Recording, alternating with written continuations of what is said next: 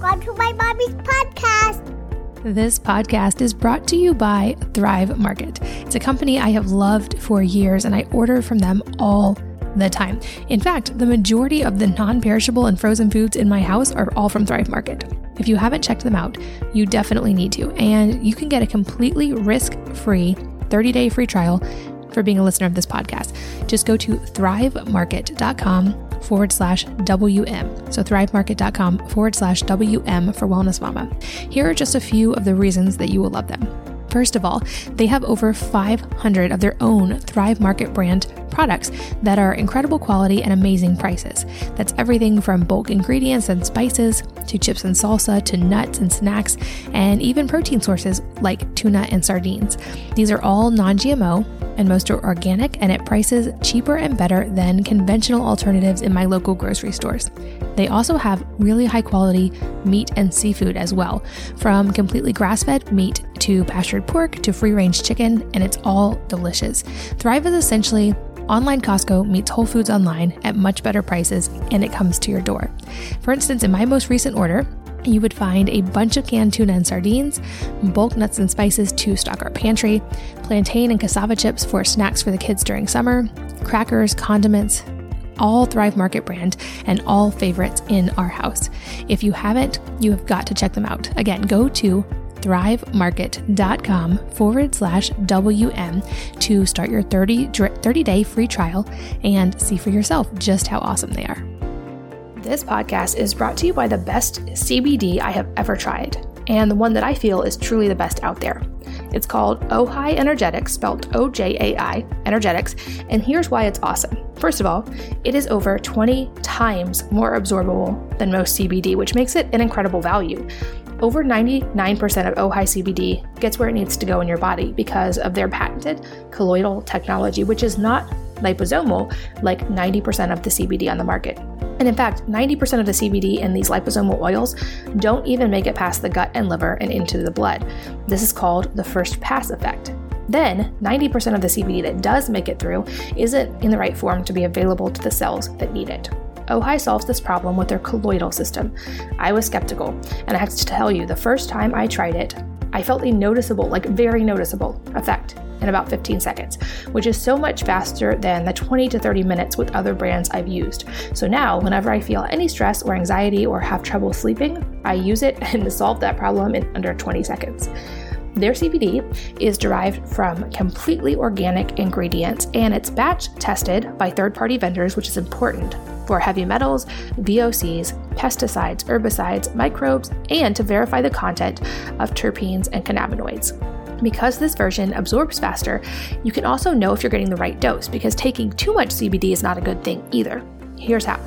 Because OHI works so rapidly, it causes your body's cannabinoid receptors in the tongue to modulate. Big words, but what this means is that the CBD will taste bitter when your body needs more CBD, but will change to sweet when you've had enough. So to test it, all you have to do is take only a quarter of a dropper, wait 30 seconds, and then feel on your tongue if you taste bitter or sweet. If it tastes bitter, you just repeat until you get a sweet, almost honey-like taste. OHI is also a certified B Corp, which means they operate their servers off of wind power, they use completely recyclable packaging, they work to build direct relationships with the farmers who grow the ingredients they use, which ensures fair trade wages, and they support regenerative farming practices. Find out more about them and their mission and get a special gift with your order by going to ohienergetics.com/wellness mama. So again, OJAI energetics.com/wellness mama. Hello, and welcome to the Wellness Mama podcast. I'm Katie from wellnessmama.com, and today we are covering a much requested topic because I am here with Diane Kazer, who I hope I'm pronouncing her name correctly. She is a pro soccer player turned functional diagnostic nutrition practitioner and hormone warrior, and has been called a visionary and a game changer in the world of women's hormones and detox, empowerment, and leadership. She has something called the CHI Hormone Warrior Transformation Tribe, which offers a trilogy for women's transformation of cleansing, healing, and igniting, and which also includes the TITS or TITS method, a holistic approach to healing from breast implant illness, which is the topic we are going to tackle in depth today because I have gotten so many questions about it. Diane, welcome and thanks for being here. Well, thanks for having me, Katie. I appreciate it. And I hope this lands on all the hearts that it's intended to without judgment.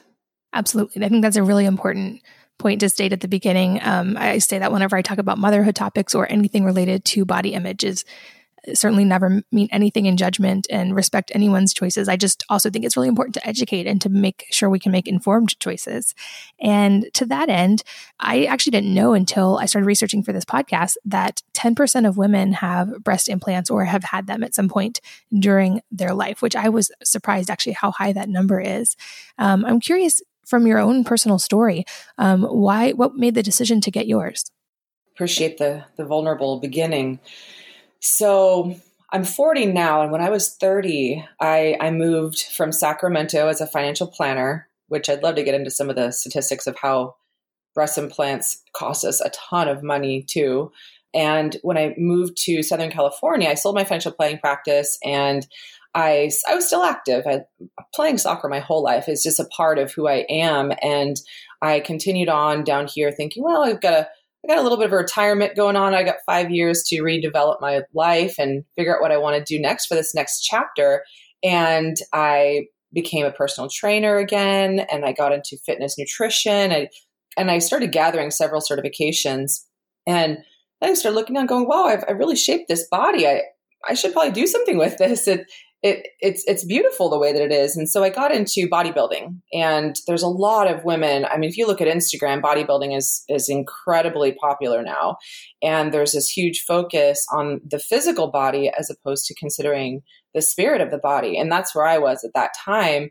So I began to compete, and I went to a lot of the bodybuilding competitions and shows and became a sponsored athlete by Metrics. And the formula at that time was that when you get down to about 10% body fat, and many women listening to this realize that sounds pretty low, lower than 15%, a woman starts to develop amenorrhea and is difficult getting pregnant. And in my case, and most of our cases, of course, because breasts are fat, I lost my breasts. And it was humbling one day before a show I went to, looking down and feeling like a boy. And I know a lot of women, this is the reason why they get there. So for me, I went to a photo shoot very quickly thereafter. And the guy doing the photo shoot said, in order to make it in this industry, you need double Ds. You need, if you want to get your pro card, if you want to be anything in this industry, if you want to make it in the cover magazine, you need double Ds. And it really frustrated me at first, but then it planted the seed that really I call the weed.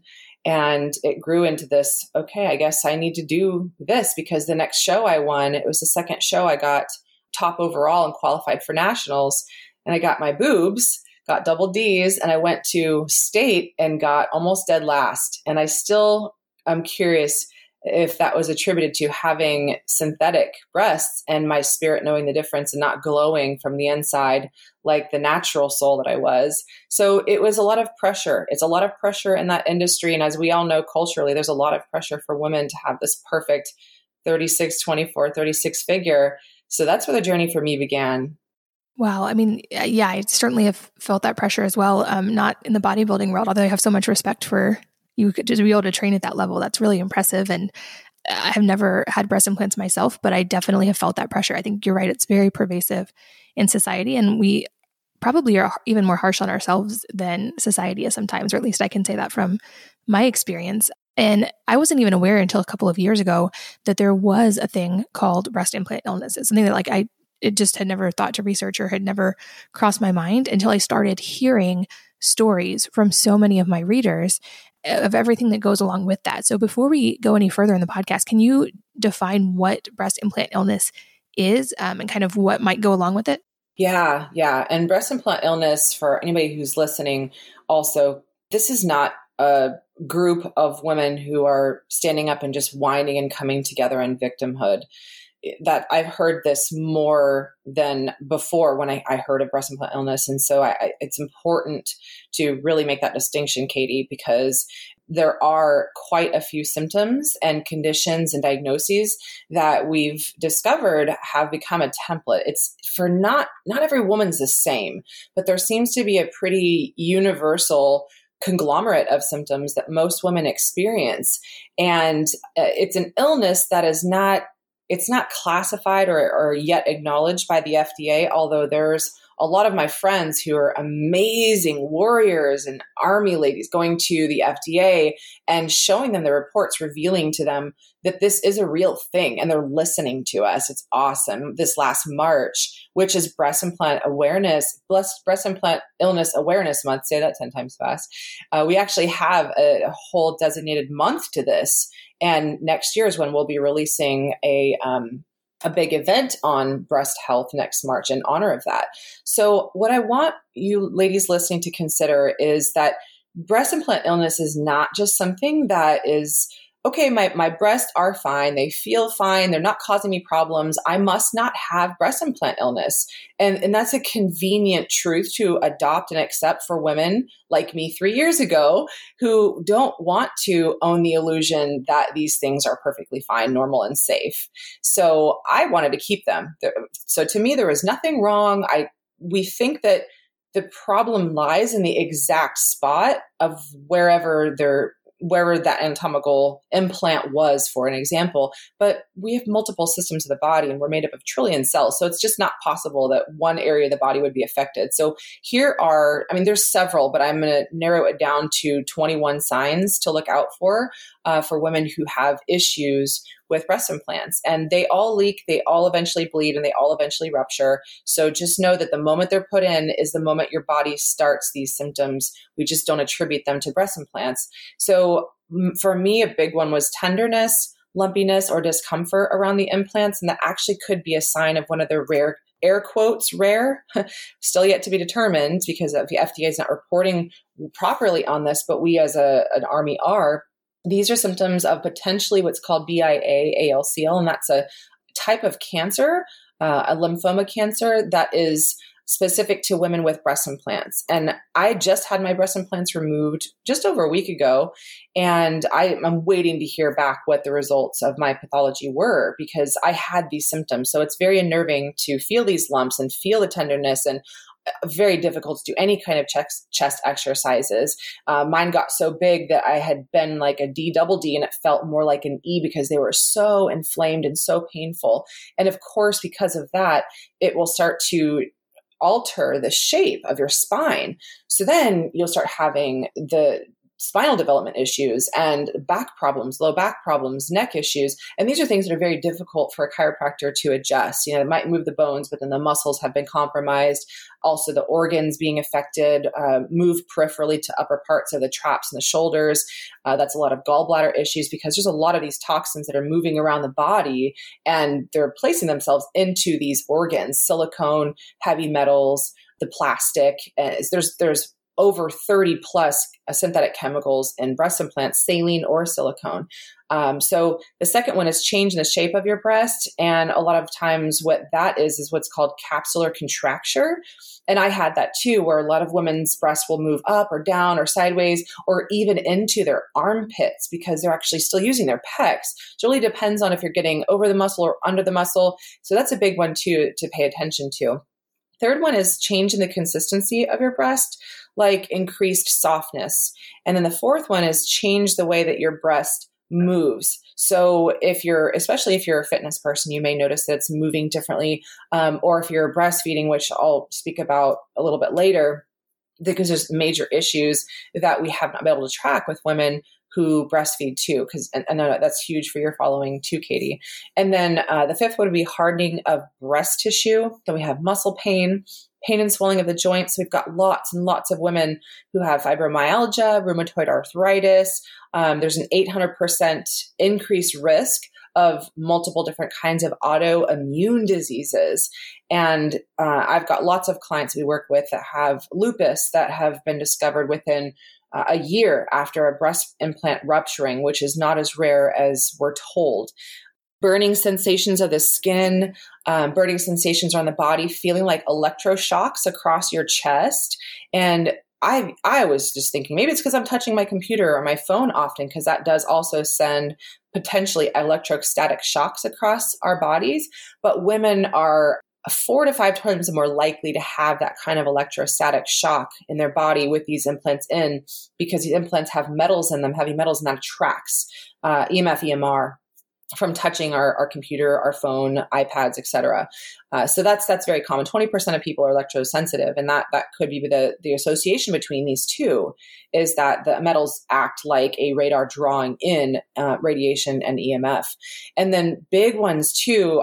The way this whole thing started for me, Katie, is that I had such bad rashes around my eyes, around my neck, that they were red, they were puffy. I was scratching so bad. I was bleeding and I could not stop.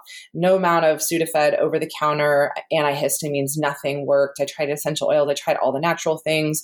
And then it ended up that I went to the urgent care and had to get 2 rounds of prednisone because it was the only thing that worked for me. It relieved my symptoms, but then thereafter my hair didn't grow back. And then my skin started aging very quickly and sagging. Then tightness and swelling of the skin. Also, big ones is a lot of lymph swelling. So swollen glands, swollen hands, lymph nodes. We got lymph all over our body. 75% of our body is lymph. So when we think about that, that's where a lot of this toxic residue that's bleeding from the implants or maybe leaking from the implants moves into these lymph nodes. So our body becomes really tight and then very much in pain, and there's nothing that can touch it because the root cause is still in the body.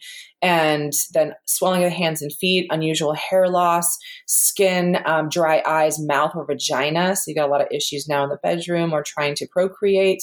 Loss of memory, lots and lots of brain fog. With lots of women that we work with have lots of brain fog, and not enough coffee.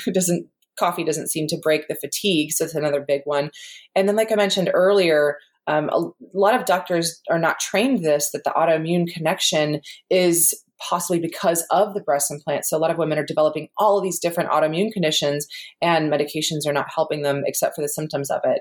And the last couple here, which would be multiple chemical sensitivity disorders. So walking into a mall or to Macy's or Nordstrom, it would just feel like this big, huge flood of chemicals just coming into my face, and migraines would hit instantly, headaches. Some people develop an allergy to their husband or their significant other because we just don't have much adrenal reserve at this point to handle new information. So food sensitivities are another one, possibly rooted in leaky gut. But there's so many things that we otherwise were not sensitive to or allergic to that now all of a sudden we're like, why? One day I was fine with this food, and then the next day I'm not fine with that food. And then now we're looking at eating 5 foods, 4 foods, and now we're wondering what's going on because we can't even eat, let alone get out of bed. So this keeps going on and on, but these are some of the most common ones that we see. Wow, that's amazing. And it makes sense, I guess, when you think about it objectively. You're putting something synthetic inside the body, and then the body has to continually deal with that. I'm sure you can probably speak from personal experience, but I'm guessing even removing them is probably quite a process in and of itself, and maybe something that a lot of women like you don't really want to have to necessarily do. Is there any way that the body, I guess I'm asking, is there a way that they can exist safely within the body, or is this pretty much always a potential for problem? Well, one part of me wants to be everybody's friend and say, sure, there might be people who are not seeing problems. I would challenge that though. And say that there's significant amount of delusion that we safeguard around this illusion of thinking that we need these breast implants to be significant or seen or loved or beautiful. And sure, if you want to get them for confidence or whatever, it's all up to you. But I want to talk about alternatives to that as well today, because it's not the only option anymore. We've got science and technology is far greater than it was before. So most of the women that I see with breast implants, even if they come to me, one client just came to us. She came to me. She's like, yeah, I don't have any symptoms. I have no problems. I just want to get pregnant at some point, and I want to see what's going on under the hood. And literally no issues, no symptoms at all. And I'm thinking, wow, this is not common. I usually see some women having some degree of issues. And when we looked under the hood at her labs, every kind of pathogen you could have imagined came up on her test. In fact, a worm, which is not super common. And a lot of hormonal chaos. What I see commonly is estrogen dominance, because we've got plastic inside of us, and plastic is a xenoestrogen. So I see women doing all kinds of HRT, including this woman that came to us, hormone replacement therapy, and of all different kinds. It could be bioidentical, it could be prescription medication, and it's just not working because the liver is also congested. So I have seen women, I've heard women, whether or not it's a true story or if they're living in a delusion, I don't know. But there's a lot of women who say, oh yeah, I don't have any problems. But then I hear them talking about sinusitis issues that they have, bloating that they can't get rid of, depression, fatigue, or bones breaking quite often, surgeries there. So this is again where it's all about the person and the connection that they're making to the breast implants to the rest of the body. So some people pass this off as just saying, oh yeah, well, everybody gets sick around this time of the year, or everybody gets allergies this time of the year. Or, of course my leg broke because I do a lot of activities. So there's a lot of stories that we will make up in our mind to defend it not being the implants. But so far from what I've seen, Katie, I have seen universally the women that come to us with breast implants are the sickest women that I've seen. And their labs are the most compromised. Their immune system is almost nil. They're not able to produce a lot of hormones because their body has been trying to fend these things off for so long. And autoimmune disease is the most prevalent that I've seen because of what the body's trying to do 24/7. It's trying to push these implants out of the body because it's not in DNA, even though the FDA would say that these breast implants they act like other things in the body, but the body knows better. And these things are right over our heart chakra. So our body, and to the beautiful ladies listening to this or the men listening as well, to supporting ladies, these implants our body is trying to fight for us 24/7, trying to save our life. So when you see symptoms, take a moment to thank your body because it's really trying its best, just like a little child would raise its hand and say to Mom, I'm suffering down here. I have a stomach ache. And it's just trying to communicate to you in the language of symptoms that something is going on down here. So I would urge you to compassionately listen to your body and open your mind, open your eyes, open your heart to the possibility of something that I'll talk about later, which is other options instead of these silicone implants or saline implants. Yeah. And I mean, you mentioned autoimmunity and a huge range of symptoms. And when I started researching this, the mainstream perception or kind of opinion is that breast implant illness is very rare, and that if it exists, it's because something was already wrong in the woman's body, and it's not the fault of the breast implants. So, I mean, can you speak to that at all, just from the statistics of the women that you are seeing? What percentage of women do you think are seeing actual symptoms that they're noticing from this?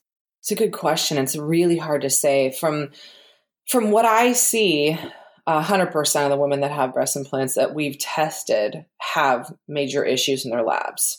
I'm talking lupus, wheelchair, didn't know was an issue, constant chronic antibiotics, the thought they were going to die, parts removed from their stomach.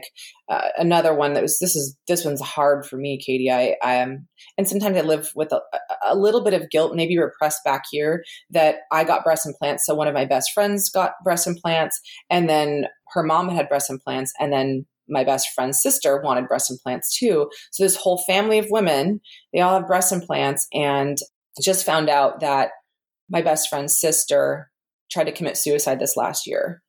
And the odds of suicide rates are much higher in women. In fact, when we look at depression and suicide, it's a lot greater than many of us realize. So the rates of suicide are 3 to 4 times, and women are 5 to 6 times more likely to be on antidepressants than women without breast implants. And when the mom saw this, now she's been diagnosed with schizophrenia in the hospital because I don't know what she's dealing with, but this is what we're seeing in women is a lot of neurosis in the brain. Now the question really is, and we can't say this, there's too many chemicals today. There's so much stress today, and the diets, of course, what are you eating plays a huge role in this. But when we consider the women who are getting breast implants, there is an element to this of women who get them. If it's not because of having a mastectomy, we tend to be more insecure. We tend to be driven by something different than women who don't get them. Although we're all the same when it comes down to being a woman today, the pressure that's put on us to look and conform to be and act and think and look in a certain way. So the question would be, is what kind of issues and symptoms and conditions did you have prior to the implants? there are women genetically that are more prone to autoimmune disease, more prone to depression, more prone to any kind of brain issue or condition, dementia, skin issues. However, we know that genetics are not the final destiny. What can actually trigger these genetics, and you probably had a lot of people talk about this in the show already, Katie, is that it's called epigenetics. So what our lifestyle and the thoughts that we're thinking all day long. Today we're living in 70% of our lives, according to the work of Joe Dispenza, are lived in fight or flight. So if we're in this mindset of needing to be super busy and crazy busy and being super mom and spread super thin, then we are taxing our adrenals and our thyroid and our ovaries already as it stands. So then you have this lifestyle where you've got a lot of stress, emotional stress, sociological stress, spiritually stress, mental stress, all of that. Then you've got the toxins that we're breathing in and drinking and eating. Then you've got your genetics. So there's a lot of things to consider. I heard you had JP Sears in the show too. I'm studying under the same guy that he started studying through about 10 years ago, John McMullen.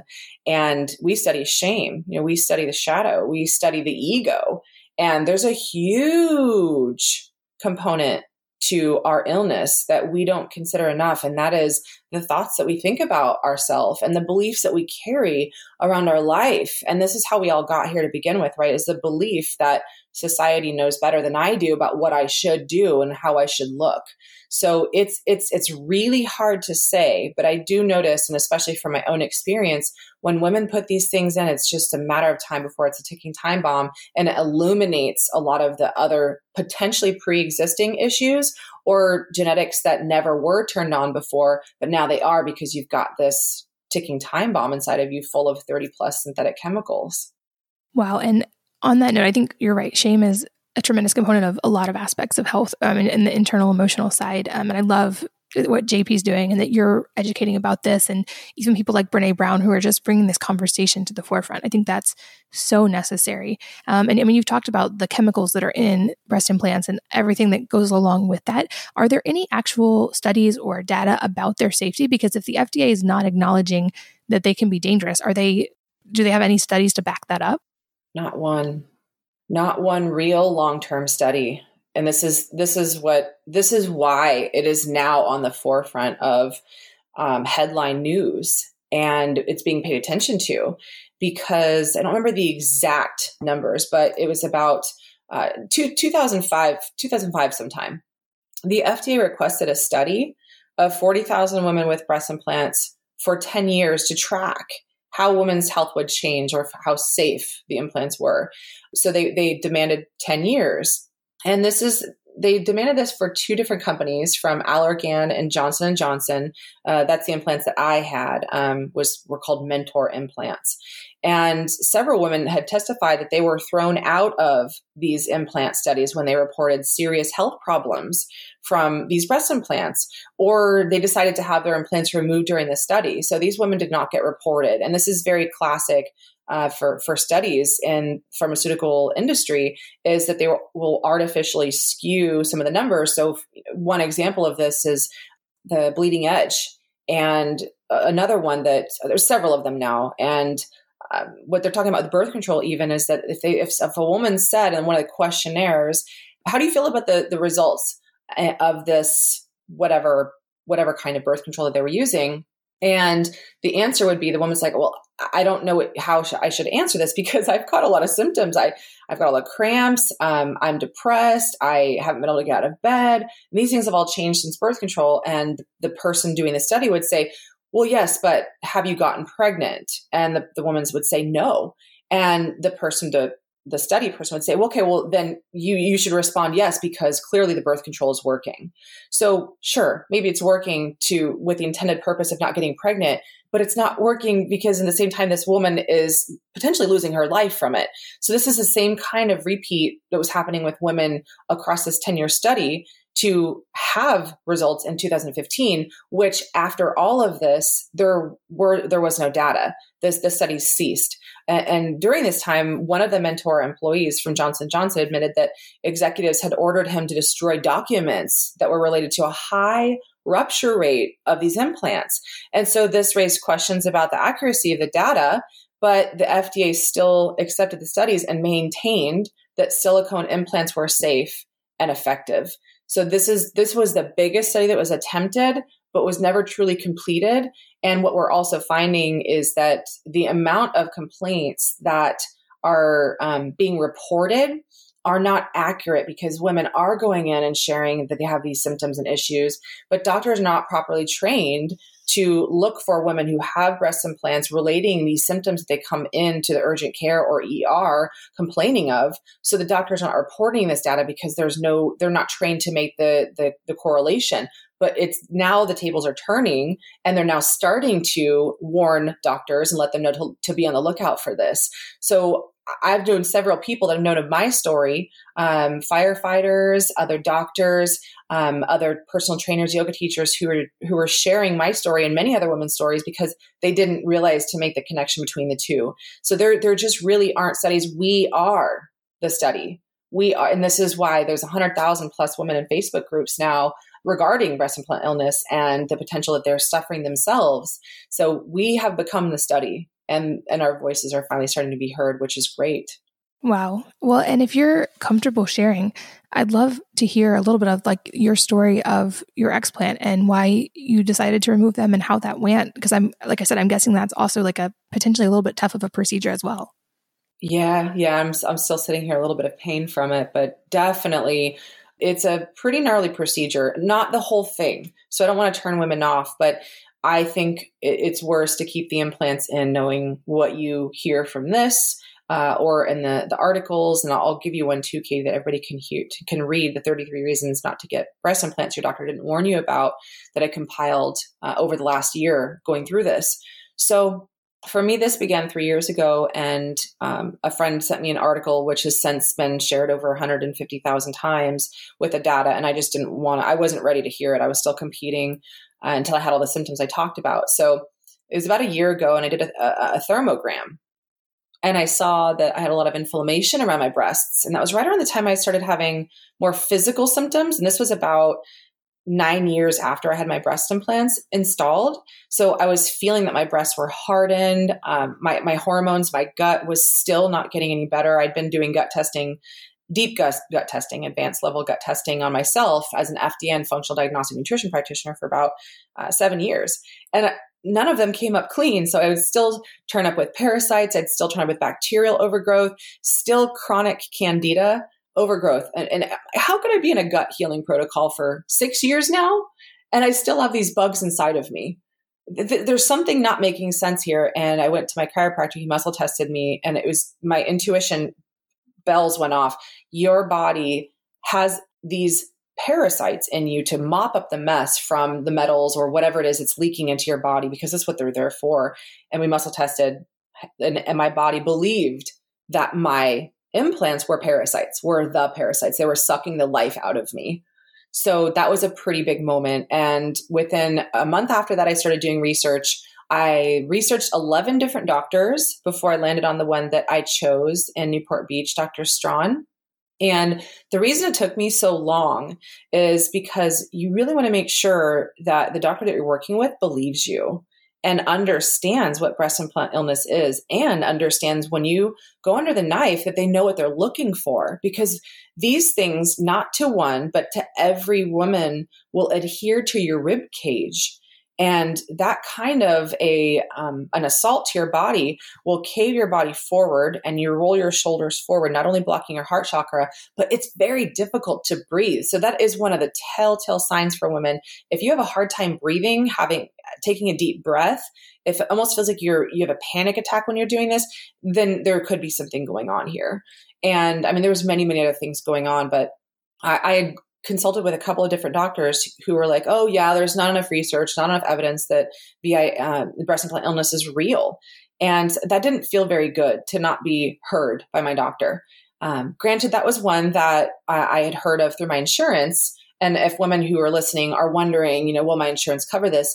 It is a possibility. It is a very strong possibility. The women that we work with, I don't like taking no for an answer, because this is something that I believe that the FDA needs to handle on their own, because they didn't do the studies first. So we can get these things approved for the explant portion, where the doctor goes in and removes the implant, as well as what's called the capsule around it. So do a total capsulectomy en bloc. They remove the implant shell. This is how magical your body is. And this is where along this journey, I discovered the greatest and deepest self-love and self-respect, self-reverence that I have for my temple and the creator who made me than ever. It's like, how beautiful and amazing are our bodies that they will do this to protect us. So seeing all the videos and the pictures of what these things look like when it comes out of you is powerful. It literally creates a wall around the implants. It says, we are here to defend you and protect you. I still get emotional thinking about how magical this is,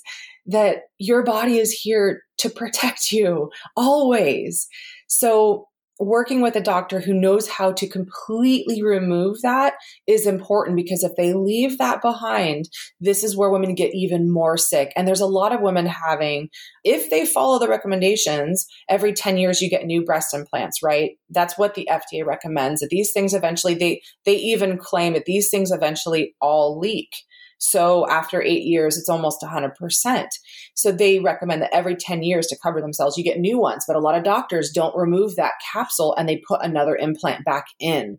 And this is like leaving a dead root or dead part inside of your body. And if you've got a dead organ, of course, doctors recommend remove it, but they're not trained this way. So working with a doctor that knows, number one, has compassion and has heart and is there to protect you just like your body is the most important. The next one is to make sure that the doctor knows how to do a total en bloc capsulectomy, removing that shell. As well as the implant, as well as knows how to take the journey around your body and look for where the body could have been compromised by the implants. This could go all over the body. A lot of doctors are finding that there's a lot of silicone that even gets wrapped around and strangles the heart. So this is why women have a lot of heart issues, and it could go everywhere. So irrigation is really important. They also need to know if there's lymph that's compromised, looking for certain types of potentials for infection. And of course, after the procedure, you have your capsule sent to pathology for testing to see if there's any kind of cancer in there, and then knowing what to do next with that. So that's really, really critical. If you can find someone that is covered through your insurance to do the removal, that's awesome, even better. So those are three great things. And then personally, myself, I had what's called fat grafting and a lift. So women who get implants, we all know that gravity takes place, of course, and the geographical location of the nipples will start to point downward. Of course, that happens with everybody with aging, but when you add 500 cc's of implants, which I had, were almost a pound each side, it's inorganically pulling on your breast tissues downward. So I had a lift. My doctor said that about half of the women that he treats have the lift. So that means they replace the nipple and it's in the center. So they put you back together again. And I would even say better than before. If you women out there loving the idea of looking more youthful, I can tell you right now, I love my new beautiful small B, C cup breasts. He reshaped them by what's called fat transfer. So I didn't have that much body fat, maybe like 18%, which is where I tend to hover around. And most women are more like 25%. So they can actually have a lot more fat grafted from the body. And if you're wondering what the clinical term is for that, it's liposuction. So I know so many women who are like, oh my gosh, really? I could do that. I've been saying for years, can I just have some liposuction? And they could remove fat from parts of the body that I'm having a hard time losing fat. And can I just put it up here in the boobs? And the answer is yes. They can do that now. So I didn't have much fat to graft, but he grafted just enough from my inner thighs, outer thighs. I didn't have any problems with those areas. It was just that I wanted to reshape my breasts, pulled it from my back flanks and my belly, and pulled about 100 cc's that he put into each one of them. That I look down now and I love the view and I love how small that I feel. Granted, I'm only a week out, but it has not been that difficult of a recovery for me because I prepared for the procedure. I did hyperbaric. I did, of course, a super healthy diet, cleansing. I teach detox. So just getting your body really emotionally ready too, because that's the biggest part. Women really crash after. Even I had a moment, Katie, where I was like, what have I done to my body? When I took my first shower, I had a breakdown after that. I was feeling for the weight of all of the women that are taught that we need to cut ourselves open over and over and over again to conform. And I got angry at myself. I didn't have any of these emotions until after I did the procedure. So it's really important to consider the toxicity as well as the trauma, and to have a really good medical team and people that care about you and practitioners that can help you customize the diet and your hormones and your gut and detox thereafter. Wow. Yeah. And to speak to your point as well, I think this is common throughout all medical issues related to women of, going to those doctors and not feeling heard, or them thinking it wasn't a valid concern. We know statistically that is very much more common for women in any kind of medical scenario than for men. And I had that experience with my thyroid for years, where I knew something was wrong and doctors kept telling me I was fine, or belittling my symptoms, or whatever it may be. So I love that there's now, you guys have this literal army that's helping raise awareness and also being a voice for women in medicine. That's so important. This podcast is brought to you by Thrive Market. It's a company I have loved for years, and I order from them all the time.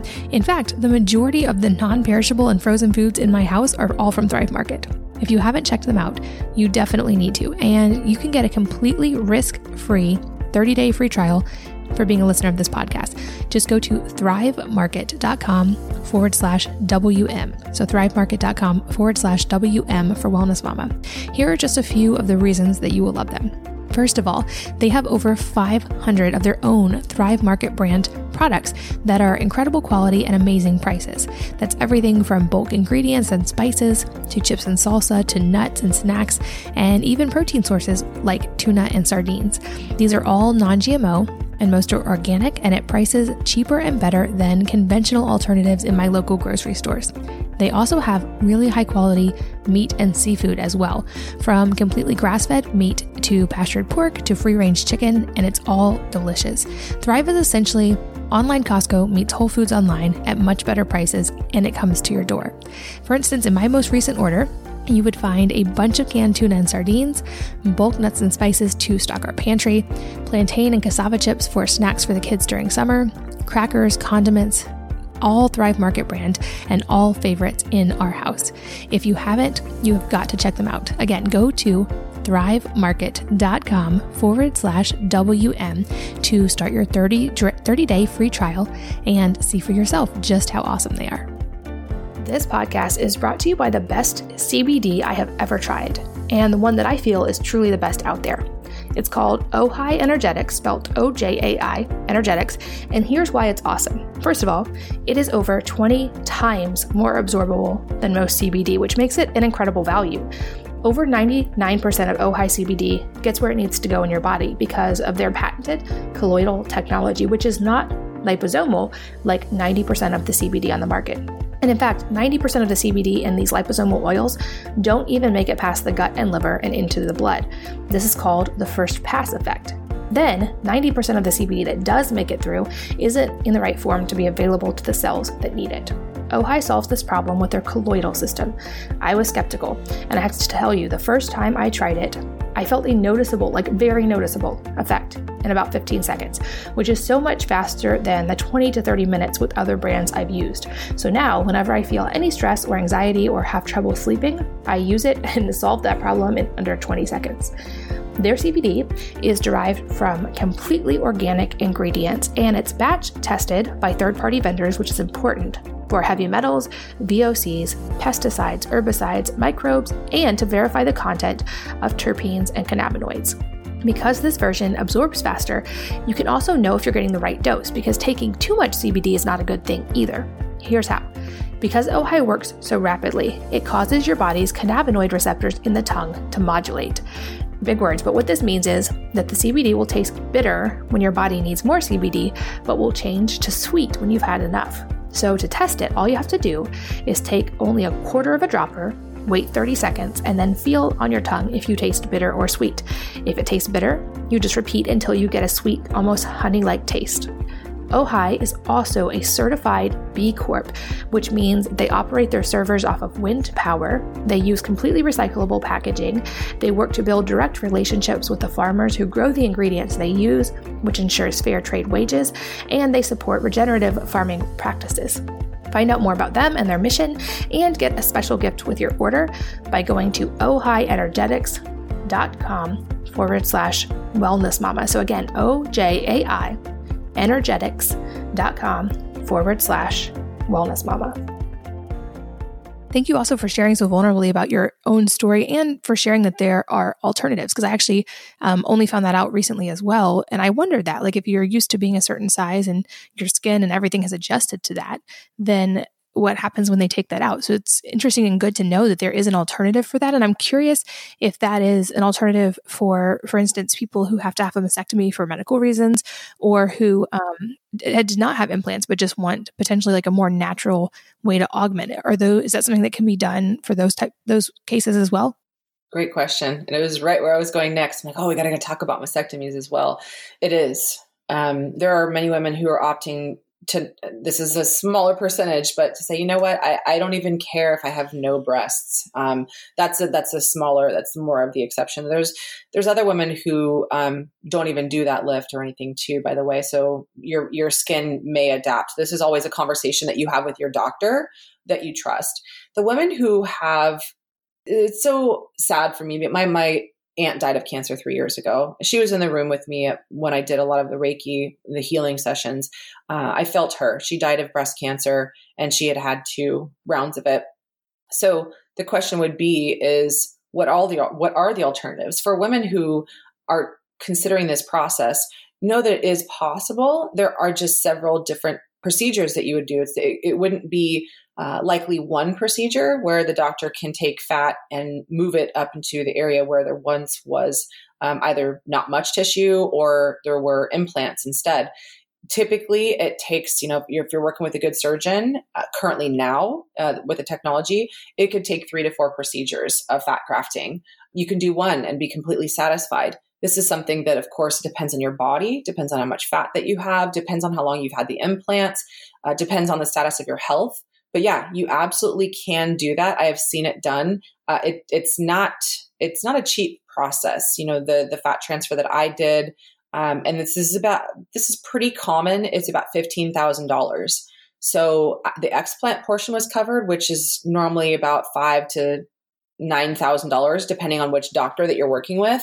But my insurance is covering that, so I only have to pay the 15% copay of whatever that ends up being. So just know that is something, if it's considered cosmetic at that point. So it's up to you to fund that, unless they start to make some changes here because they realize that that's the only option that women with breast cancer and had mastectomies were given. There is alternatives. They're just not super convenient, or right now it's pretty cost prohibitive. So it's out there. And my doctor, I know, does a lot of these. I'm in Orange County, the mecca of plastic surgery. So I can provide some links for the readers to see what some of these women look like before and after, and what that looks like for them. Wow. And I'll make sure the links, I know you have a lot of resources on this. I'll make sure all those links are in the show notes at wellnessmama.fm. And I would guess this is also something that women could ask for. I've heard of women asking for this kind of, I think it's called the mommy makeover procedure that a lot of women do post-pregnancy, where it's like a tummy tuck and breast augmentation. And so for people who are considering that, if anyone listening is, I would guess they could do the same thing without implants, but just do fat transfer and lift versus implants and kind of get the same result. Am I on track with that? Yes, you are. And the pictures are beautiful that I've seen. I've gone with my sisters or friends. I say sisters, my closest friends, and gone with them to the procedures or to the consult with the doctors because they're nervous and they want a health advocate with them. And their before and afters were so beautiful, and they're happy. And it's whatever you do for your body that makes you happy. It's what I also say with women who have a lot of fat with implants too, is that the reason why a lot of that fat is there because the body's funneling these toxins into your fat cells. So that's something to consider too. But yeah, there's so many great options for women today from a much more natural perspective. And of course, having these procedures is a lot of trauma to the body. It's trauma to the spirit body. It's trauma to the physical body. So again, before you do any kind of procedure there, I urge you to get really centered with yourself and have conversations with yourself about how much you love your body, even before you do it, because your body will start to possibly feel some betrayal that you think it's not enough. So I just can't emphasize enough having the emotional centering around all of this instead of suppressing shame inside of you, because that could kill you more than the implants would. So yeah, there's just more and more and more options are coming out. The studies are getting better on, we don't have a lot of long-term studies on fat grafting. That's the one thing, is that it's a newer procedure. So it's not something that people can look for and see a lot of long-term scientific research. So that's something to consider. I have some pain right now with mine. I think this is the most painful part of the procedure, is for me having the liposuction. So just know that you might need to be well cared for and taking a break for a little bit longer than just a regular breast implant procedure would be. Got it. And I'd love to shift gears now and talk about the recovery and detox side, because I know this is something else that you actually help women through and also have programs around. And I've also seen, from being in Facebook groups and from researching for this, some of the pictures of women, just their faces, honestly, or just their bodies in general, before and after, and how much of a difference they notice. And I have a friend who a week ago, as like you, had explant surgery and said she feels like an entirely new person. And so I'm guessing getting the toxins out, that's a big part of this equation. But like you talked about, there's still trauma and there's still damage that was done to the body. So what do women need to know about recovering and detoxing and helping to get back into balance? Yeah, this is a big one. This is a big one because this is such a new illness that doesn't have a lot of long-term structure around it. There's a lot of myths circulating around what you should or should not do. And I don't even like that word should. It carries shame. It's your body, but we didn't come with a manual. So there's a couple of myths I want to bust on this first.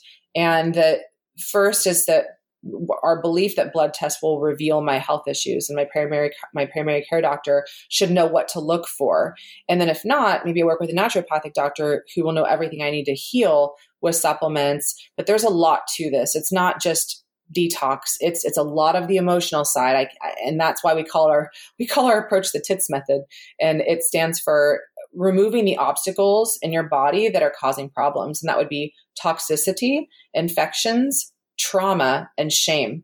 So half of it is what's going on in the psyche, and the other half of it is what's going on physically.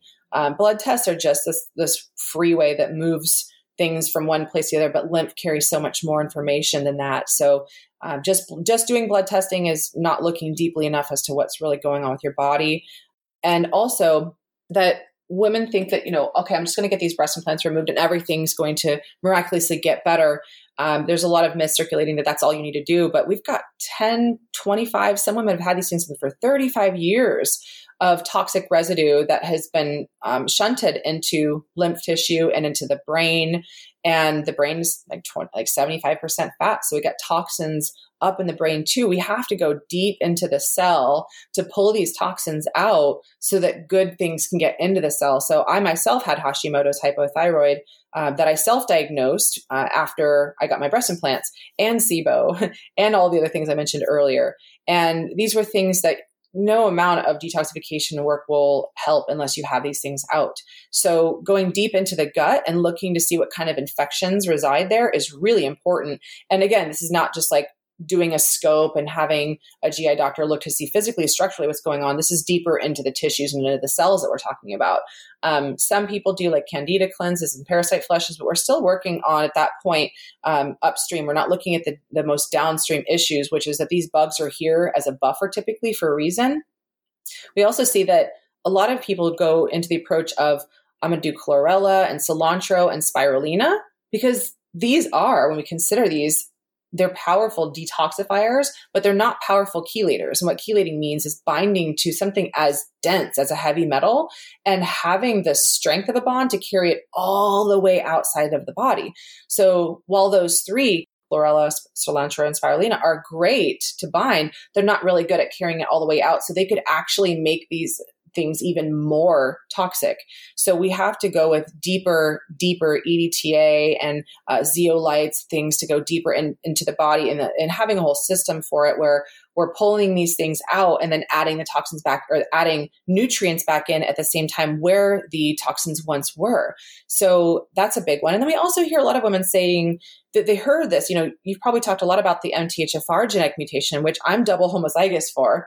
So my training years ago was that if we have this genetic variation, and it's the most common one tested after the BRCA gene, is that we suck at detox. We just don't do good at detoxing is what the general term has been, but it's not a death sentence. It's just knowing that MTHFR is one of several, over 10 different other kinds of detox pathways. So it's just one of many, but there are many to consider. It's not just the MTHFR. So looking at each person's genetics, looking at each person's gut terrain, looking at each person's hormones, looking at each person's beliefs and thoughts and habits and patterns. And a lot of us feel like we have this loyalty.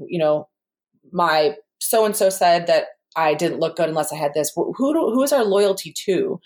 Is our loyalty to Barbie? What are our beliefs about life? And then that is a big one we need to detox, as well as reframe is what is the ego? Where does the ego play a part in this? So it's detoxifying the ego and looking deeper into shame and trauma, which we can't see on lab tests.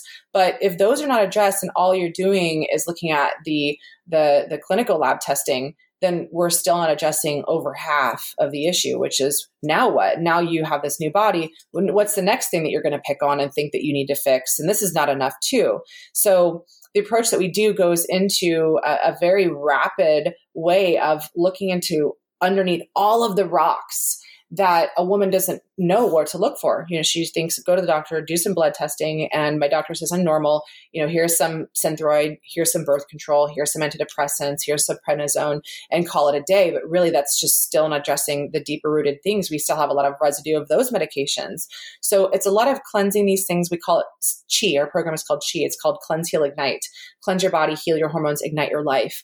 And when we do all of these things together, this is where I'm finding that 95% plus of the women that have come to us with this program, this approach, looking at the mental, emotional, spiritual, structural, all of the things at once, they have a massive transformation because we've addressed all of the things at once. And instead of having to have a therapist and these 3 doctors and going to yoga and taking the essential oils and doing all of what feels like the things, I'm eating healthy, I'm doing all the things, but I'm still not my best. It's because we have this underlying emotional, mental, spiritual component to it. So when we can address that at the same time, we're cleansing out all the toxins and addressing the leaky gut, which is common with women with breast implant or history of them. We address all those things at one time, then we are doing the women justice, because when we detox, there's something called retracing. When the woman detoxes from years of this residue that could take 1 to 2 years to clear from the body with one that we work with, we release a lot of trauma with that too. And when women are releasing toxins, but not considering that, they're experiencing all these emotions that are coming up, and then they're not sure why. So looking at the holistic approach of the whole thing, a woman's likelihood of success is far greater. And it's just a beautiful, beautiful metamorphosis to watch. We have women with breakdowns, but then thereafter the breakthroughs. It's such an honor to serve these women. That's amazing. And I know you said that you have that special focus just for those women who are working on recovery. So I will make sure that link is available in the show notes at wellnessmama.fm. So if you're listening and this is part of your journey right now, definitely check out all the resources available there and see if they can be helpful to you in your own recovery and journey. And I can't believe our time has flown so quickly, because I think this is such an important topic for women who are walking this road right now. And I love that you are educating and also being there and hearing those women and seeing those women. I think that's such important work. And a couple of questions I love to wrap up with. The first just being if there's a book that has changed your life, a book or books, and if so, what it is and why. Gosh, I bought 5 last week alone, Katie, during this recovery. One book. Or it could be a few favorites if that's easier. A lot of the books that I love are, of course, Brené Brown. I mean, single-handedly, she has taken this demon that lives inside of us and brought it to the surface and inspired us to have conversations with it instead of suppressing it. So I would absolutely say that hands down, Brene Brown. I love Pema Chodron. I love her work as well. A lot of spiritual work, spiritual journey. And I love Carl Jung. I love all things Carl Jung. I love researching a lot of Carl Jung and how people interpret. That's a lot of the ego work and the alter ego and going deep inside of the brain and understanding why we do what we do. And instead of shaming why we do what we do, we get compassionate with it, and we can integrate the shadows of ourself into the light, realizing that they're both here for a reason. There's no right or wrong, good or bad. There's just shadows and light. And when we can make those friends, yin and yang, we are a holistic human. And when thoughts come up, we no longer belittle them or put them in the corner or numb them. We bring them out and sit with them. And Brene is just, I also met Elizabeth Gilbert. This is really cool. I met her when I went to a workshop, and I didn't realize I was doing it, but I traveled all around the world and did what she did. And people are like, you're doing the Elizabeth Gilbert thing. And I'm like, what does that mean? And they bought me the book. So I read it and I went, yeah, I did pretty much that same thing. That's pretty cool. So she's beautiful as well. Those two are just heart work for us. It's a compassionate journey through what a woman really is. So yeah, those two, love them. I love that. And lastly, any parting advice? I know that you work with many women, not just those with breast implant illness, but any advice that you want to leave for all the listeners today? Oh, yeah. There's two pieces. So the financial aspect of it that I mentioned I would leave you with today is that breast implants are pretty expensive, and the cost of not being enough in general, or the belief, the artificial perception of not enough, how much is that costing us time, money, and energy wise, right? And when I looked at the numbers for breast implants, women who actually got them and had them and replaced them over the years, if they did this the right way, it's $10,000 a year. MRI every 3 years, it costs like $3,000. And so that's about 20 grand a year, or 20 grand every 10 years. And if somebody instead invested that into a portfolio getting 8%, they would have $280,000 in 25 years instead of having an illness and perhaps dying and looking really great at their funeral, but maybe not having the life that they came here to live. So illness costs a lot of money. Not enough costs a lot of money. And so many of us are taught to live in a life of lack, not enough time, not enough money, not enough energy. And the question I have for all of us and for you is to consider is, where did that belief come from? And when we can really get compassionate with ourselves and thank, and instead of overthinking things and living life through the lenses of gratitude, everything shifts for you, everything. And every person, every circumstance, every opportunity, every job opportunity, whatever that might be, children coming into your life, friends, you attract from the perception point of who you believe that you are. And I can tell you right now, being on the other side of implants, that I'm attracting a completely different species of human and energetics that I've been seeking my whole life, and even before breast implants. So numbing is okay, but not long term. So it's okay if we need to numb to get through and to get on the other side of the bridge, but asking for help to get to the other side of the bridge is not weak. It's very strong. So don't suffer in silence, please, sister. Please, you don't need to do that to yourself. We want to help you. And remembering that the way that we also receive love is being able to gift the love to you that maybe you can't give to yourself in these vulnerable moments. So we're all here to rise each other up. It's just a matter of asking for the help. And when you do, people show up and we do the work together. And I think that's a perfect place to wrap up for today. But Diane, thank you so much for your time and your story and your wisdom today. And I hope that it reaches and helps the people who need to hear it. And hopefully we continue to raise awareness about this and help women find recovery. So thank you for sharing. Thanks for having me, Katie. And thanks as always to you for sharing your most valuable asset of your time with both of us today. We're so grateful that you did. And I hope that you will join me again on the next episode of the Wellness Mama podcast. If you're enjoying these interviews, would you please take 2 minutes to leave a rating or review on iTunes for me? Doing this helps more people to find the podcast, which means even more moms and families can benefit from the information. I really appreciate your time, and thanks as always for listening.